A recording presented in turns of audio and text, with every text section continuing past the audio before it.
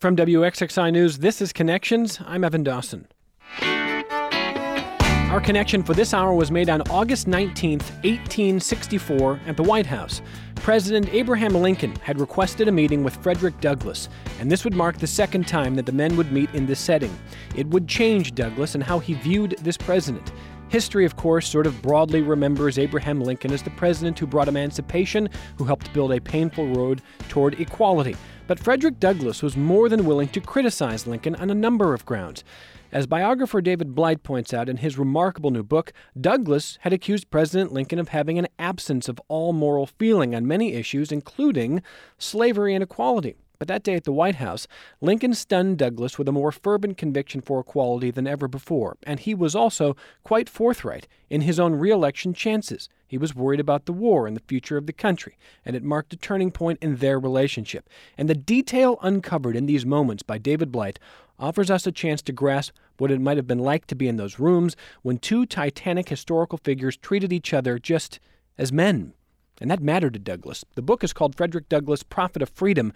It has been praised just about everywhere. The New York Times, for example, writes, quote, "Blight isn't looking to overturn our understanding of Douglass, whose courage and achievements were unequivocal, but to complicate it, a measure by which this ambitious and empathetic biography resoundingly succeeds," end quote. David Blight doesn't write hagiography. He's careful, and he lets readers know that when he knows something or when he can only guess about something, and that lends even more weight to his work, which uses decades of research to give us new insight into Frederick Douglass, the man. Blight is in Rochester, and there are events to let you know about, but first let me welcome the author and congratulate him on the book, Frederick Douglass, Prophet of Freedom. Thank you for being here, David. Thank you, Evan. It's great to be here. All right, and there are some events to tell you about. In fact, we've got a full studio here, and it's great to have Ken Morris back with us. He's the co-founder of the Frederick Douglass Family Initiatives, and by the way, he is the great-great-great-grandson of Frederick Douglass and the great-great-grandson of Booker T. Washington. Ken, great to have you back in Rochester. Nice to see you. How are you? I'm doing well, Evan. Thank you for having me back. And there's an event tonight. There's an event tomorrow. Richard Newman's professor of history at RIT. He'll tell us more about that coming up. Nice to have you, Professor. Thanks for being here. Great to be here. And Jessica Locker-Feldman is Assistant Dean and the Joseph N. Lambert and Harold B. Schleifer Director of Rare Books and Special Collections at the University of Rochester River Campus Libraries. Jessica, welcome back to you. Thank you very much. Great to be here. I was telling David Blight before the hour began, not many interviews I get a little nervous about here, but you know, this is one of them. The book really is amazing. And that listeners of this program know that I choose my words carefully. But the book amazes me. I want to know first and foremost, though, when you decided the book needed to be written at all. I mean, there's been a number of biographies about Douglass. He, of course, as you note, wrote his own autobiography. So when did you decide there's something missing that I can add to the canon here? Sure. Well, first of all, I'm honored to have you as a reader, and I can tell you've really read the book, which is a thrill. To make a long story short, I had no plans to write a full life of Douglass. I had written my first book on Douglass way back in the late 1980s. It was a dissertation from graduate school. I had edited editions of his first two autobiographies. I had written essays on Douglass, etc.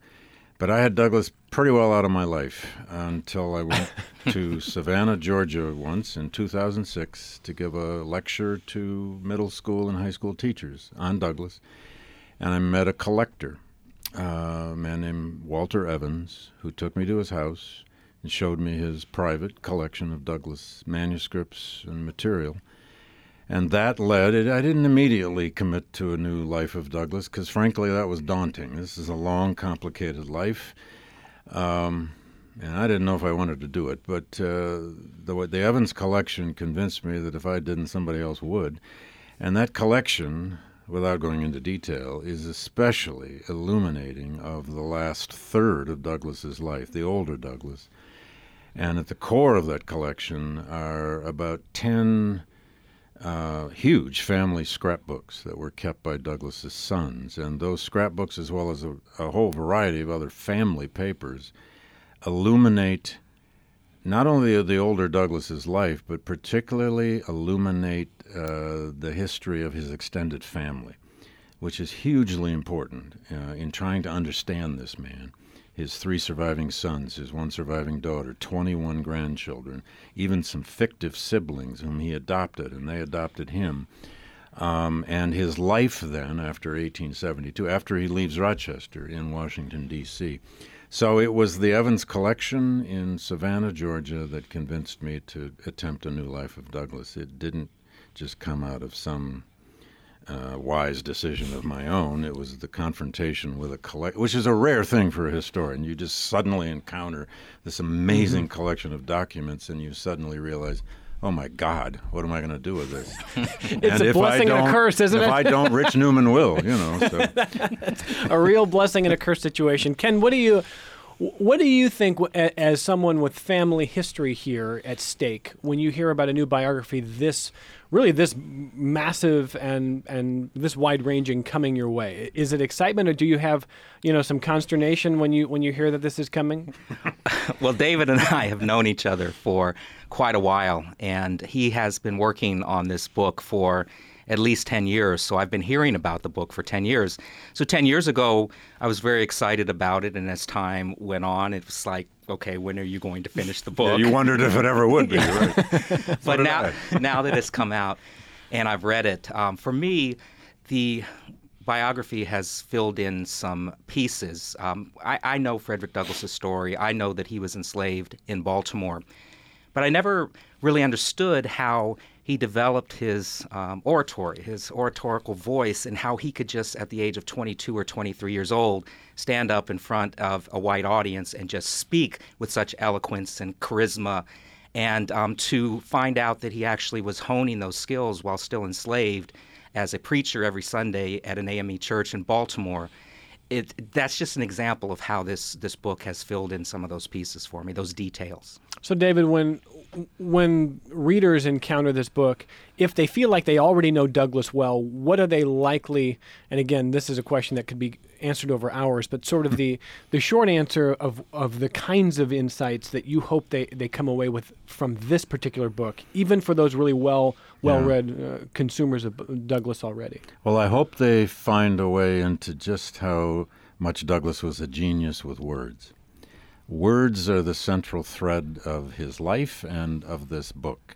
The way in which this man came, not out of the womb, but by his own kind of training and learning, came to hear the music of words in his head, and how he wrote millions of words in about every genre there is. 1,200 pages of autobiography, thousands of speeches, hundreds and hundreds of short-form political editorials. He even wrote a fair amount of poetry. It wasn't his best mode, but he certainly never quit trying to write poetry. But I want the reader to sit, hopefully, slowly, with the power of Douglass's language, because it's the words that have us sitting here today talking about him, the great speeches, the great autobiographies. That's his principal legacy. But I also hope they see a life with an extraordinary trajectory. He's born before steamboats, the rotary press, the telegraph, and the railroad. He lives all the way to electric light bulbs, the phonograph, and a lot of other modern things. And he built his life by the steamship, the rotary press, the telegraph, and the railroad. And in the middle of that life is the great epic, the terrible epic of slavery, the Civil War, and Reconstruction. And in many ways, no American in the 19th century had more to say about that and more to instruct us with about that pivot of American history than did Douglass. So I hope they sit with his words as well as my attempts to narrate the nature of his life. And then lastly, they've got a model here for so many others of the radical outsider, the radical reformer, always on the outside, knocking on the door, who becomes with time the political insider. He's that rarest of reformers who actually sees his triumph, or his cause triumph, in the middle of his life. He's in his 40s at the time of emancipation. Now, he didn't exactly predict all of this, but he's in his 40s, and yet he's going to live 30 more years to see those great triumphs and the constitutional amendments that resulted from them all but erased and betrayed. So in the trajectory of one life, we see arguably the greatest, most transforming change of American history, and we see it all but being eroded away, and we can see it through the lens of his life and his words. And it's a biography that helps us understand a great deal of American history if we look for it. And that's what I hope readers can find here. Well, there's a lot to work through, and we couldn't possibly do the whole book, but that's why you've got plenty of time to go get it now, especially for if you know someone in your life like my father, who's just impossible around the holidays. You got stuff like this, Frederick Douglass, Prophet of Freedom. So thank you, David. This will quiet him down. Yes, indeed. And make him go hide from you, I guess. Before we return to the book here, let's let you know what is coming up tonight, tomorrow, and I'm going to put my journalist hat on and try to pry something out of Ken Morris in a minute. But let's start with the events going on. What's going on tonight? Well, a lot. So we are really excited about not just a book talk. It's never just a book talk. We have an opportunity to bring David Blight to an audience at the Hochstein School, which was the venue where Frederick Douglass's funeral was. And today is actually, December 3rd, is the 171st anniversary of the first issue of the North Star. So tonight we are celebrating Frederick Douglass in word and in song. So we will be doing a lot of things, including the playing of the farewell song to Frederick Douglass, which is an 1847 piece of sheet music which was written by Julia Griffiths and her brother. We have one of two copies that are known to exist in the world. The other one is at the British Library. So it'll be performed by two people from the Eastman School, two students. We have some other music. We have Ken and his mom and Robert Benz who will speak.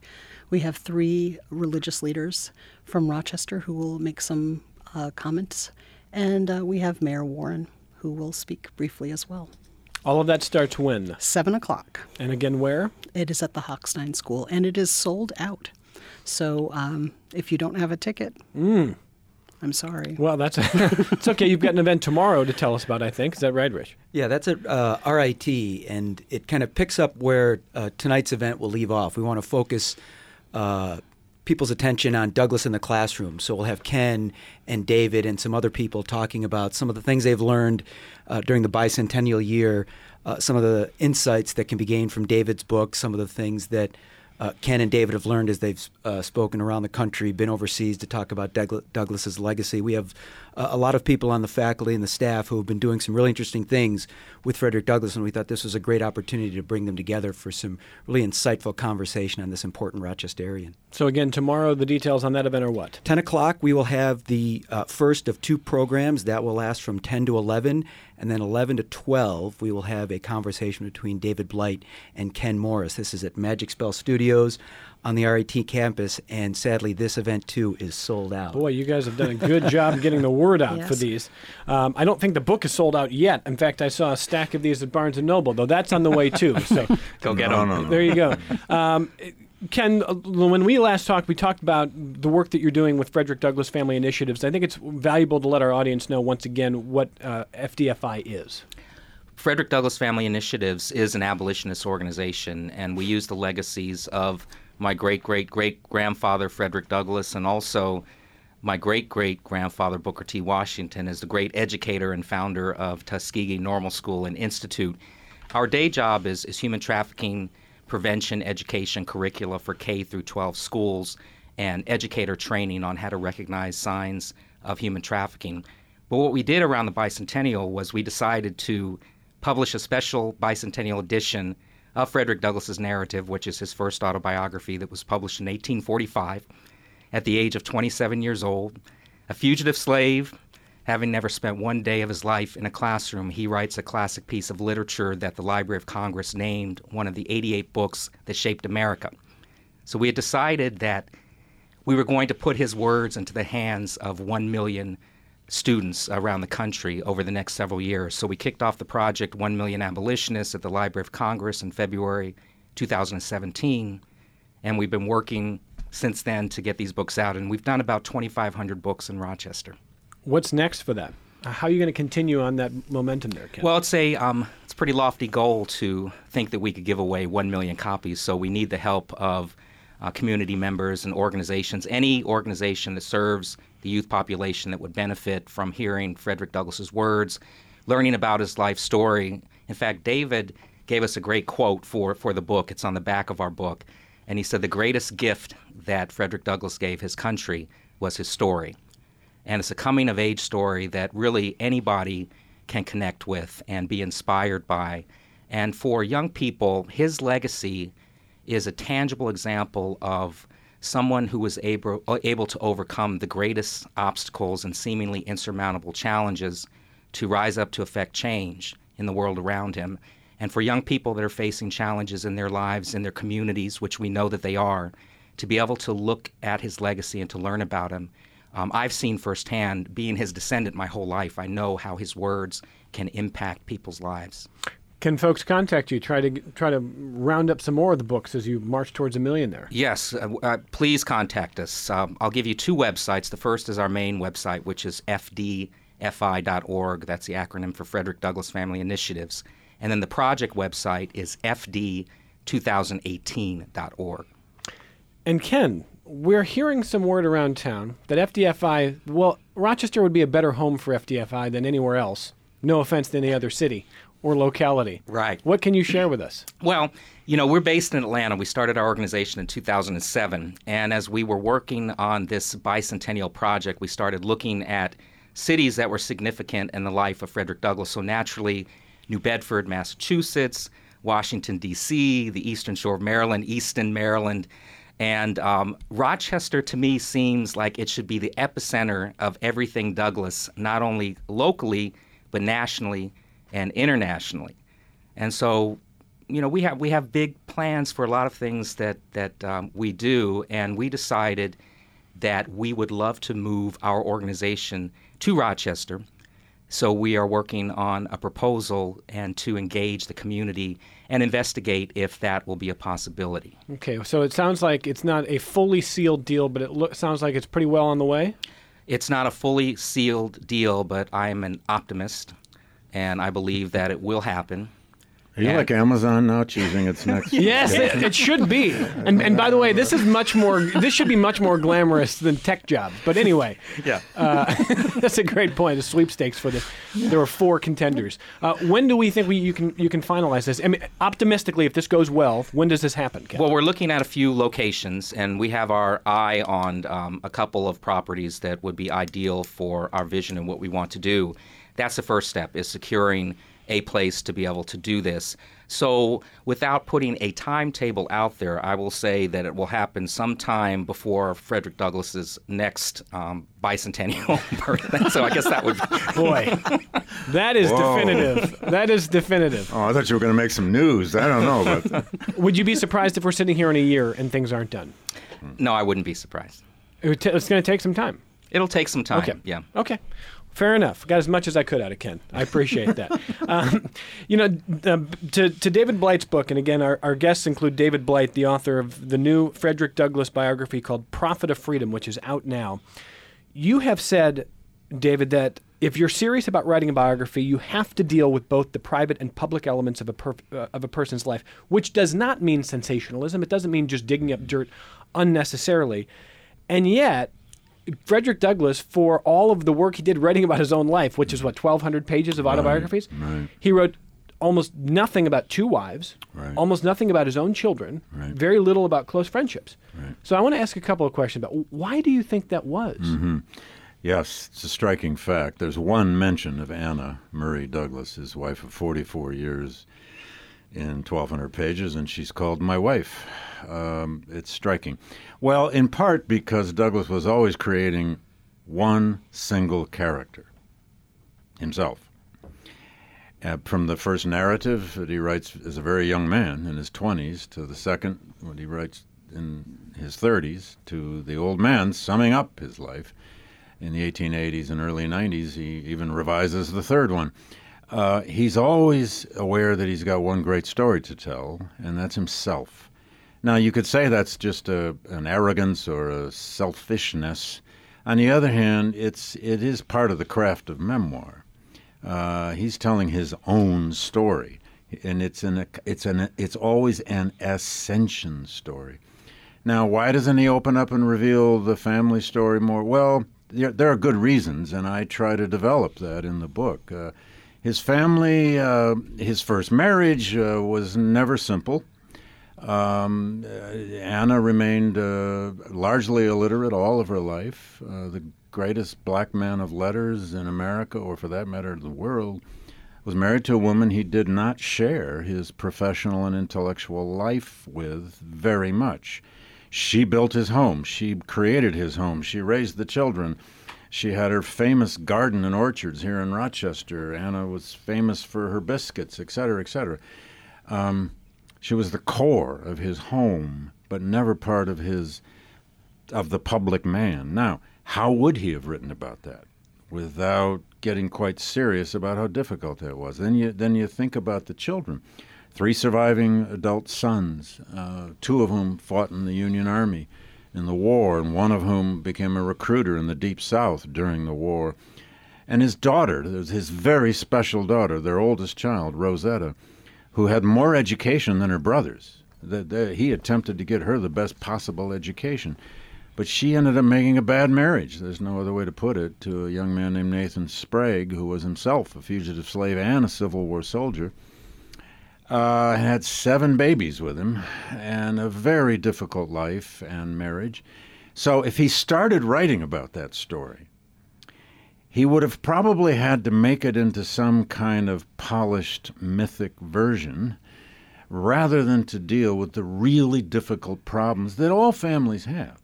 And to an extent, at times, his extended family became entirely dependent upon him financially. His sons had his oldest son, Louis, did pretty well. But his other sons had a very difficult time keeping jobs, keeping their lives together. And Rosetta had the most difficulties of all. So there was a lot about the private side of his life, and I haven't even gotten to many other aspects, that would have been extremely difficult to write about, even if it was a 20th century memoir. In the 19th century, however, people didn't write any kind of tell-all memoirs. But in large part, the family, the personal life, the kind of inner psychological self-revelations we might like from him just are not part of 19th century memoir writing. On the other hand, those autobiographies also reveal a great deal about him, and a great deal about the kinds of trauma and the, frankly, scarring that he came out of slavery with. That's not hidden. Nor is his political ideology and his political ambitions hidden, nor his desire in older age to be recognized as a major figure in American history, his insistence on being considered, in effect, a kind of founder of the Second American Republic. So there's a great deal of revealing ambition, personal ambition, in the autobiographies, but very little about the personal side of his life. Yeah, I've got Jim in Rochester. I'll take your phone call in just a second. You've got a question I think our guests can address pretty well here. But before that, just sort of close the loop on this. I bring up these questions on the personal life because I think you take care to allow your readers to understand what we do and what we don't know. Mm-hmm. And you also let us know that when Douglass chose not to tell certain personal parts of his life, it did open the door for others like Ottilia Ossing, I think how you pronounce it, right. To fill in some of the details, even if they are colored with all kinds of hyperbole. Yes. And so I think as at least as a student who's in your classroom, my take was that you felt some need to address this, at least partially because Ms. Ossing herself had a lot to say, even if we don't know how much to believe in She had a great deal to say. A German woman who came to America in the 1850s got knocked out of her shoes by Douglass's second autobiography, Bondage and Freedom, came out here to Rochester, essentially knocked on the door to interview him, and then sort of tried never to leave for the next 23 years. A very, very complicated relationship with both Douglass and the Douglass family. And Ossing left us a lot to chew on. In nearly 200 letters she wrote, particularly to her sister in Europe. The problem with understanding that relationship is that virtually nothing survives in Douglass's pen. He wrote to Ossing lots of letters, but none of them survived. They were probably burned or destroyed by Ossing herself. So our understanding of that relationship is colored a great deal by her in her many, many, many letters about the nature of their relationship and her attitudes about Douglas's family, which are not a nice thing to read, and I expose that. You have to. But I'll just say one last thing about this, the business of public versus private. Any biographer of any public person has to go there. Otherwise, you're cheating your reader. But what you're not looking for the sensationalism, I'm not, but what you're looking for is how does the private life, family life, the daily life of a human being affect public writing, public actions, public behavior, public events? Because we all wake up every day with a private life that influences what we then walk into our work world to do, for all of us, whether we're public people or not. And so Douglas got up every day after he moved to Washington in the 1870s and 1880s, wondering what they're going to write about him and his family in the Washington, D.C. newspapers. They became what I call the Black First Family of Washington, D.C., and everything they did, good, bad, and ugly, got into the press. So he has to live with that every day of his life as he walks to his office or as he heads to the train to go off on yet another lecturing trip. And by the way, his endless lecturing trips were in part because he had a huge extended family financially dependent upon him. Mm-hmm. So the two are intricately related. Ken, you want to add to that? Yeah, I just wanted to say that, when you talk about Frederick Douglass and how he started his life, being born into slavery and not knowing his mother, not knowing who his father was, separated from his siblings. He was an orphan, really, who had no family and he had no home.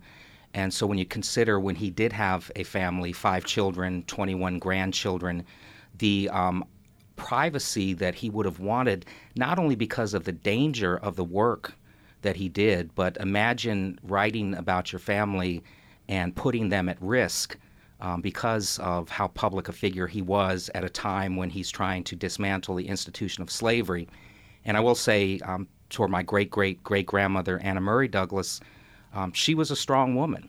She was a private woman, and I'm sure that she had some say in what he could have said about her or what she didn't want him to say about her. So, we're talking about the family here, and so much of Douglass belongs to the world, and we do have stories that have been passed down, oral history. We do have a teaspoon set that Ottilie Osling gave to, I believe it was my great-great-grandfather Charles, who was Frederick and Anna's youngest son, as a gift that's been passed down all the way to my sister. And in there is a handwritten note from Charles saying that this was a gift from a very dear family friend. So, there's always... That's what they called her. She was a family friend. A dear family friend. Yeah. Let me grab a phone call, and this is Jim in Rochester. Go ahead, Jim. Good afternoon. Quick question to the author there. There's been a lot of comments and discussions, debate on why did Douglass choose to come to Rochester? Mm-hmm. And I don't know what your research found, but I would like to hear your comments about that. And I would like to make a comment after, because this was a unique community in that time frame. Indeed. Thank you for that question, and I do want my friend Rich Newman to weigh in on this. He came to Rochester because Rochester already had become a kind of safe, secure, anti-slavery community, by and large. He wanted a place outside of Boston where he was under the control of William Lloyd Garrison and the Massachusetts Anti-Slavery Society. He wanted a place to launch his own independent newspaper. He wanted a place that felt safer for his family, although when he moves here, he's no longer a fugitive slave. His British friends had purchased his freedom. This is often sometimes called the burned-over district here in upstate New York and out into northern Ohio, known for its anti-slavery communities. That doesn't mean everybody in Rochester was an abolitionist by any means. It also had a small but sizable black community, a free black community. Now, his wife Anna at that time wasn't thrilled about leaving Lynn, Massachusetts, where she had built yet another home.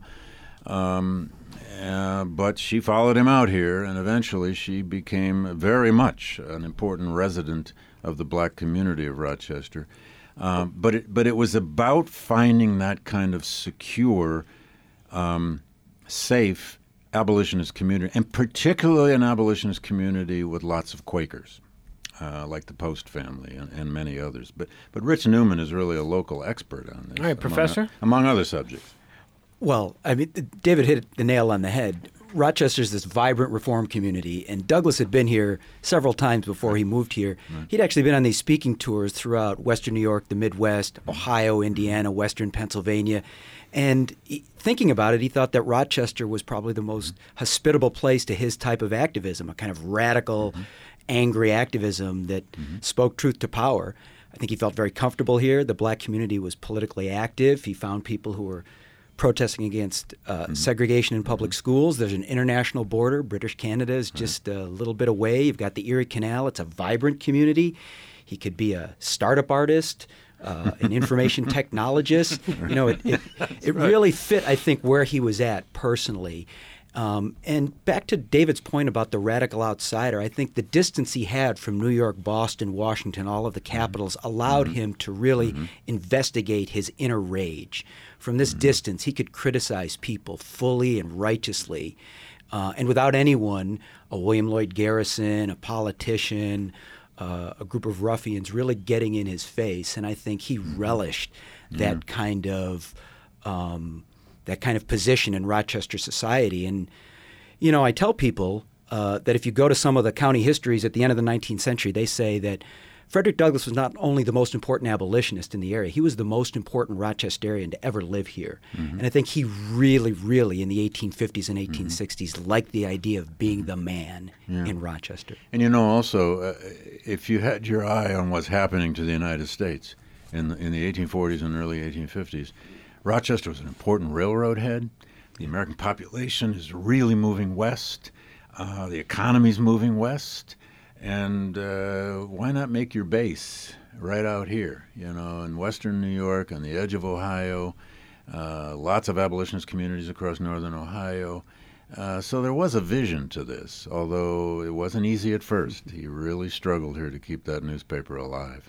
Just a couple of emails. CT recommends that House of Mercy, Dimitri House, and Reach, all in Rochester, could use copies of this book.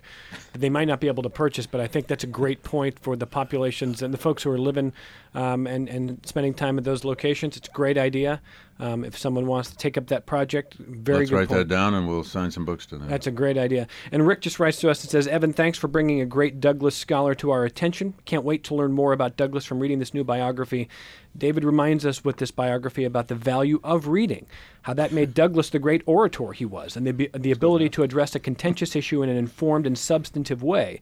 Political leaders of our times have a lot to learn from Frederick Douglass, and I appreciate very much the candid assessment Dr. Blight offers of the private life of the Douglass family. Nice reminder that you don't have to be perfect to be great. In any case, I hope Rochester will become the epicenter of all things Douglass, as the great-great-great-grandson suggested. That's from Rick. I love that. Amen to that. Okay, Rick. Thank you. So there we go. One more vote in favor of Ken and the organization moving here. This is our only break of the hour, and we are going to try to squeeze in as much as we can with David Blight and our panel talking about Frederick Douglass, Prophet of Freedom, after this break on Connections.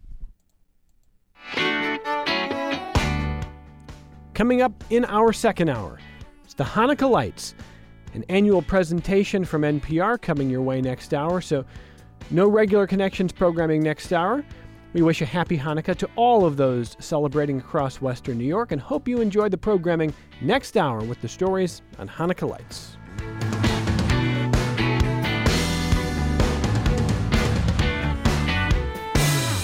All right, welcome back to Connections. I'm Evan Dawson. Jim just followed up, by the way, to ask if Third Presbyterian Church or Roberts Wesleyan had anything to do with Douglass coming here. Do we know about that?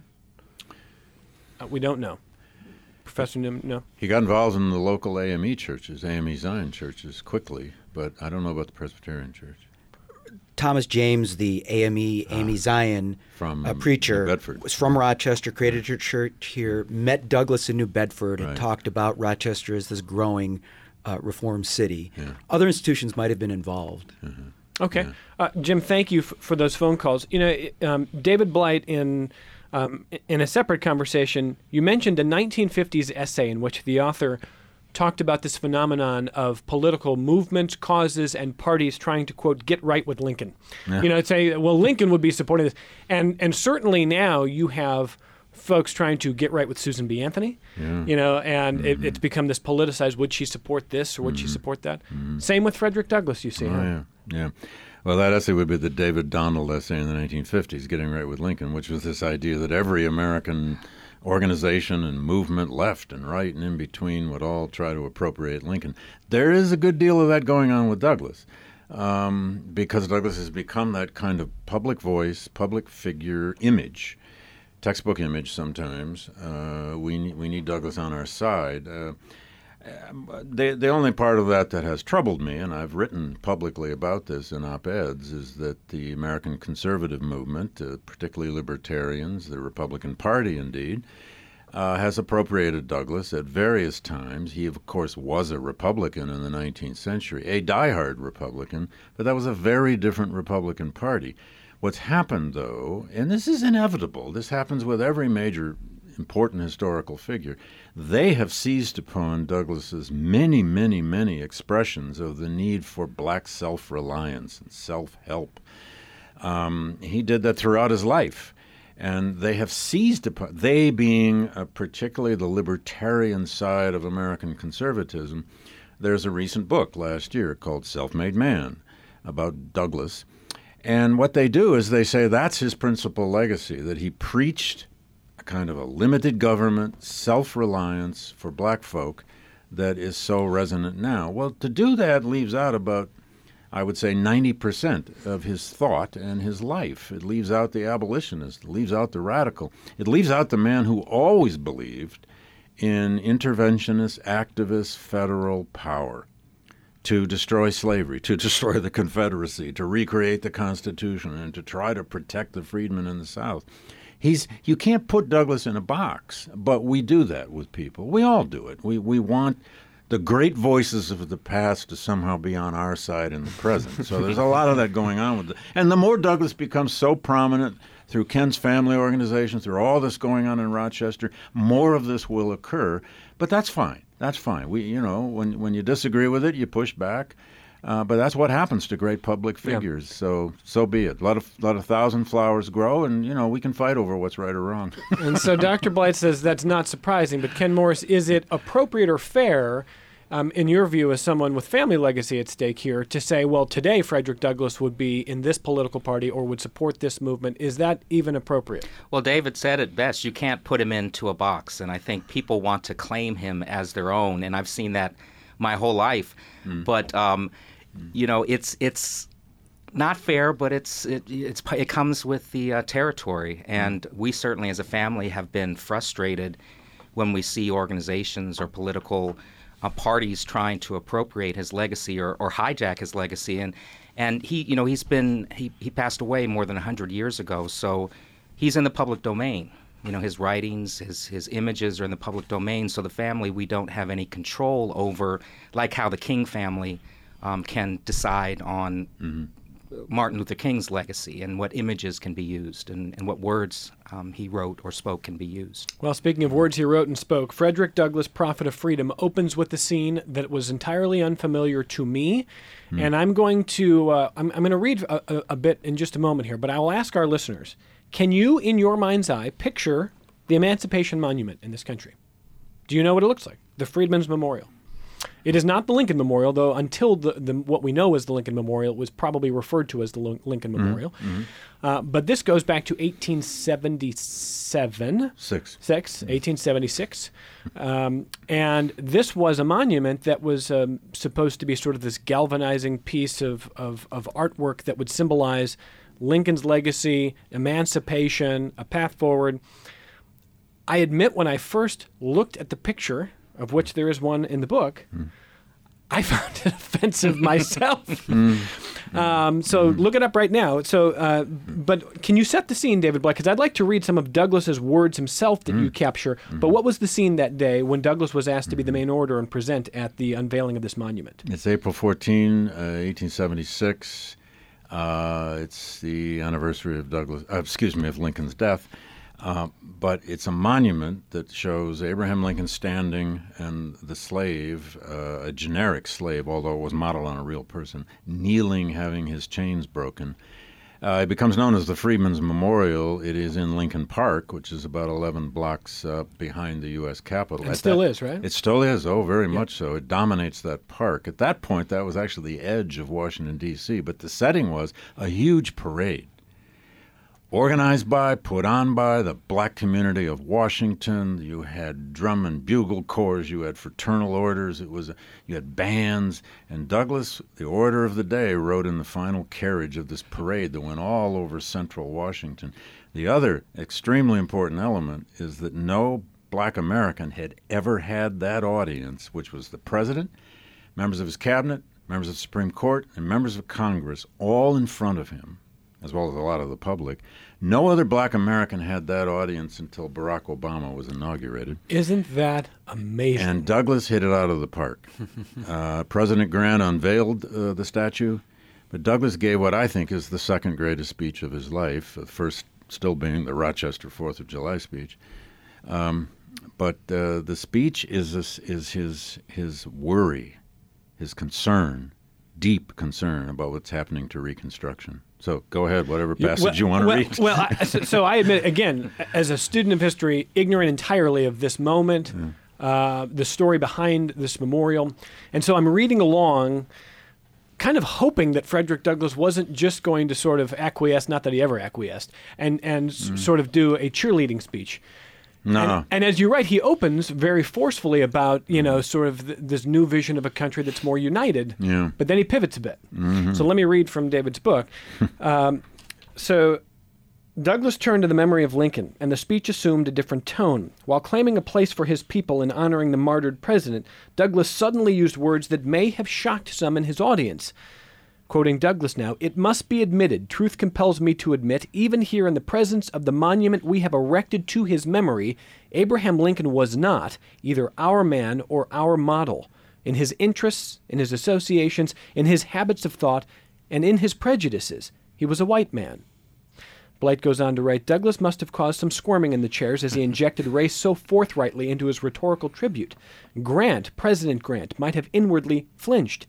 It was as though Douglas had decided to give voice to the kneeling slave on the statue, who would now say thank you as well as speak some bitter truths about a real history, and not merely allow the occasion to be one of proud national self-congratulation. It was as though Douglas was saying, you gave me this unique platform today, and I will therefore teach these lessons about the jagged and tragic paths by which black people achieve freedom in the agony of war."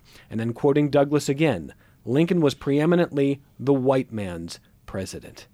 Entirely devoted to the welfare of the white man, he was ready and willing at any time during the first years of his administration to deny, postpone, and sacrifice the rights of humanity in the colored people to promote the welfare of the white people of the country." End quote. And your assessment, Douglas employed a stunning level of directness for such a ceremonial occasion. What effect did it have? Well, that's not clear, because I looked in the Grant papers in vain to find what did Grant think of that Weren't you speech. hoping for Grant to God, I wanted to somewhere? find that note where he either complained or rejoiced or something, and Grant must have gone back to the White House and taken a nap or something. But I don't know. But he goes on. That speech has yet another pivot. This is the genius of that speech. After laying that out and even going on to say, my fellow white Americans, you are Abraham Lincoln's children. I and my people are only his stepchildren. Whoa. That you couldn't walk away from that speech and not remember that line. But then he pivots again, and he says, but under his rule and in due time, and he uses that as a refrain 3 times. Lincoln, under his rule and in due time, we became free, and the country was transformed. He takes he just blisters his audience in that first part of the speech.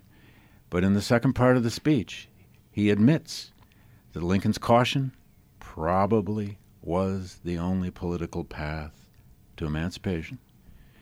And under his rule and in due time becomes the refrain that he then takes it out with.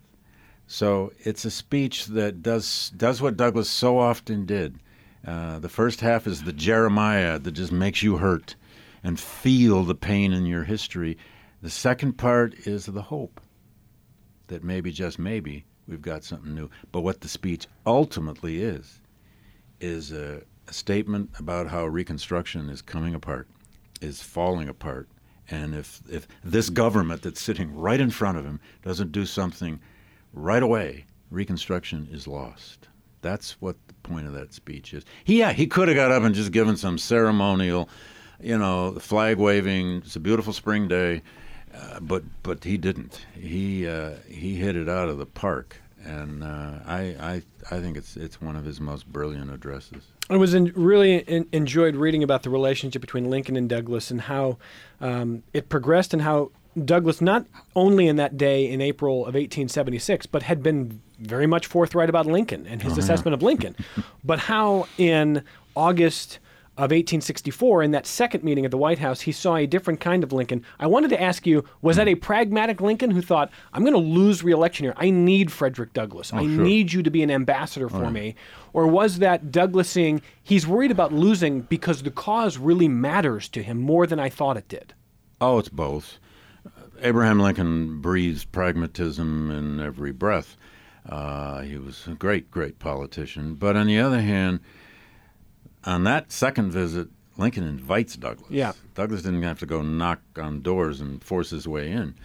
And he confronts Douglas with this idea, will you help me funnel as many slaves out of the Upper South? Will you be the agent of this scheme that will be run by the War Department and the Army to get as many slaves out of the Upper South before Election Day, because I might lose this election, such that slavery is as damaged as we can make it before the Democrats and George McClellan take over. And frankly, I think Douglas was stunned.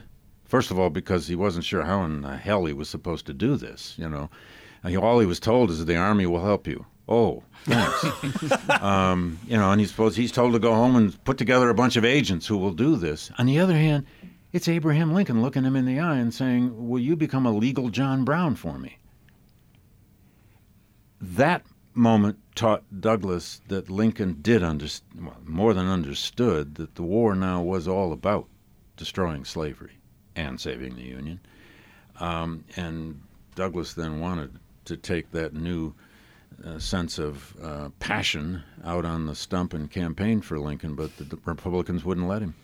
Don't you want to read this book? And we don't have time, by the way, to discuss a really kind of, I was going to use the word juicy. Nothing in this book is juicy. It's all careful, but it was an amazing anecdote with Judge Mills of what happens when Frederick Douglass is waiting to talk to Lincoln that day. But that's for another time. So readers, you will, I think, appreciate not just that incident, but also David's assessment of what that means in context of history. 90 seconds left here, and in a speech that you gave about this book recently, David, you said one of your fantasies is to get Frederick Douglass in a locked room with maybe you and a few other historians. You get to ask him anything you want. What would you ask him now? And Ken, I want to know too what you would ask.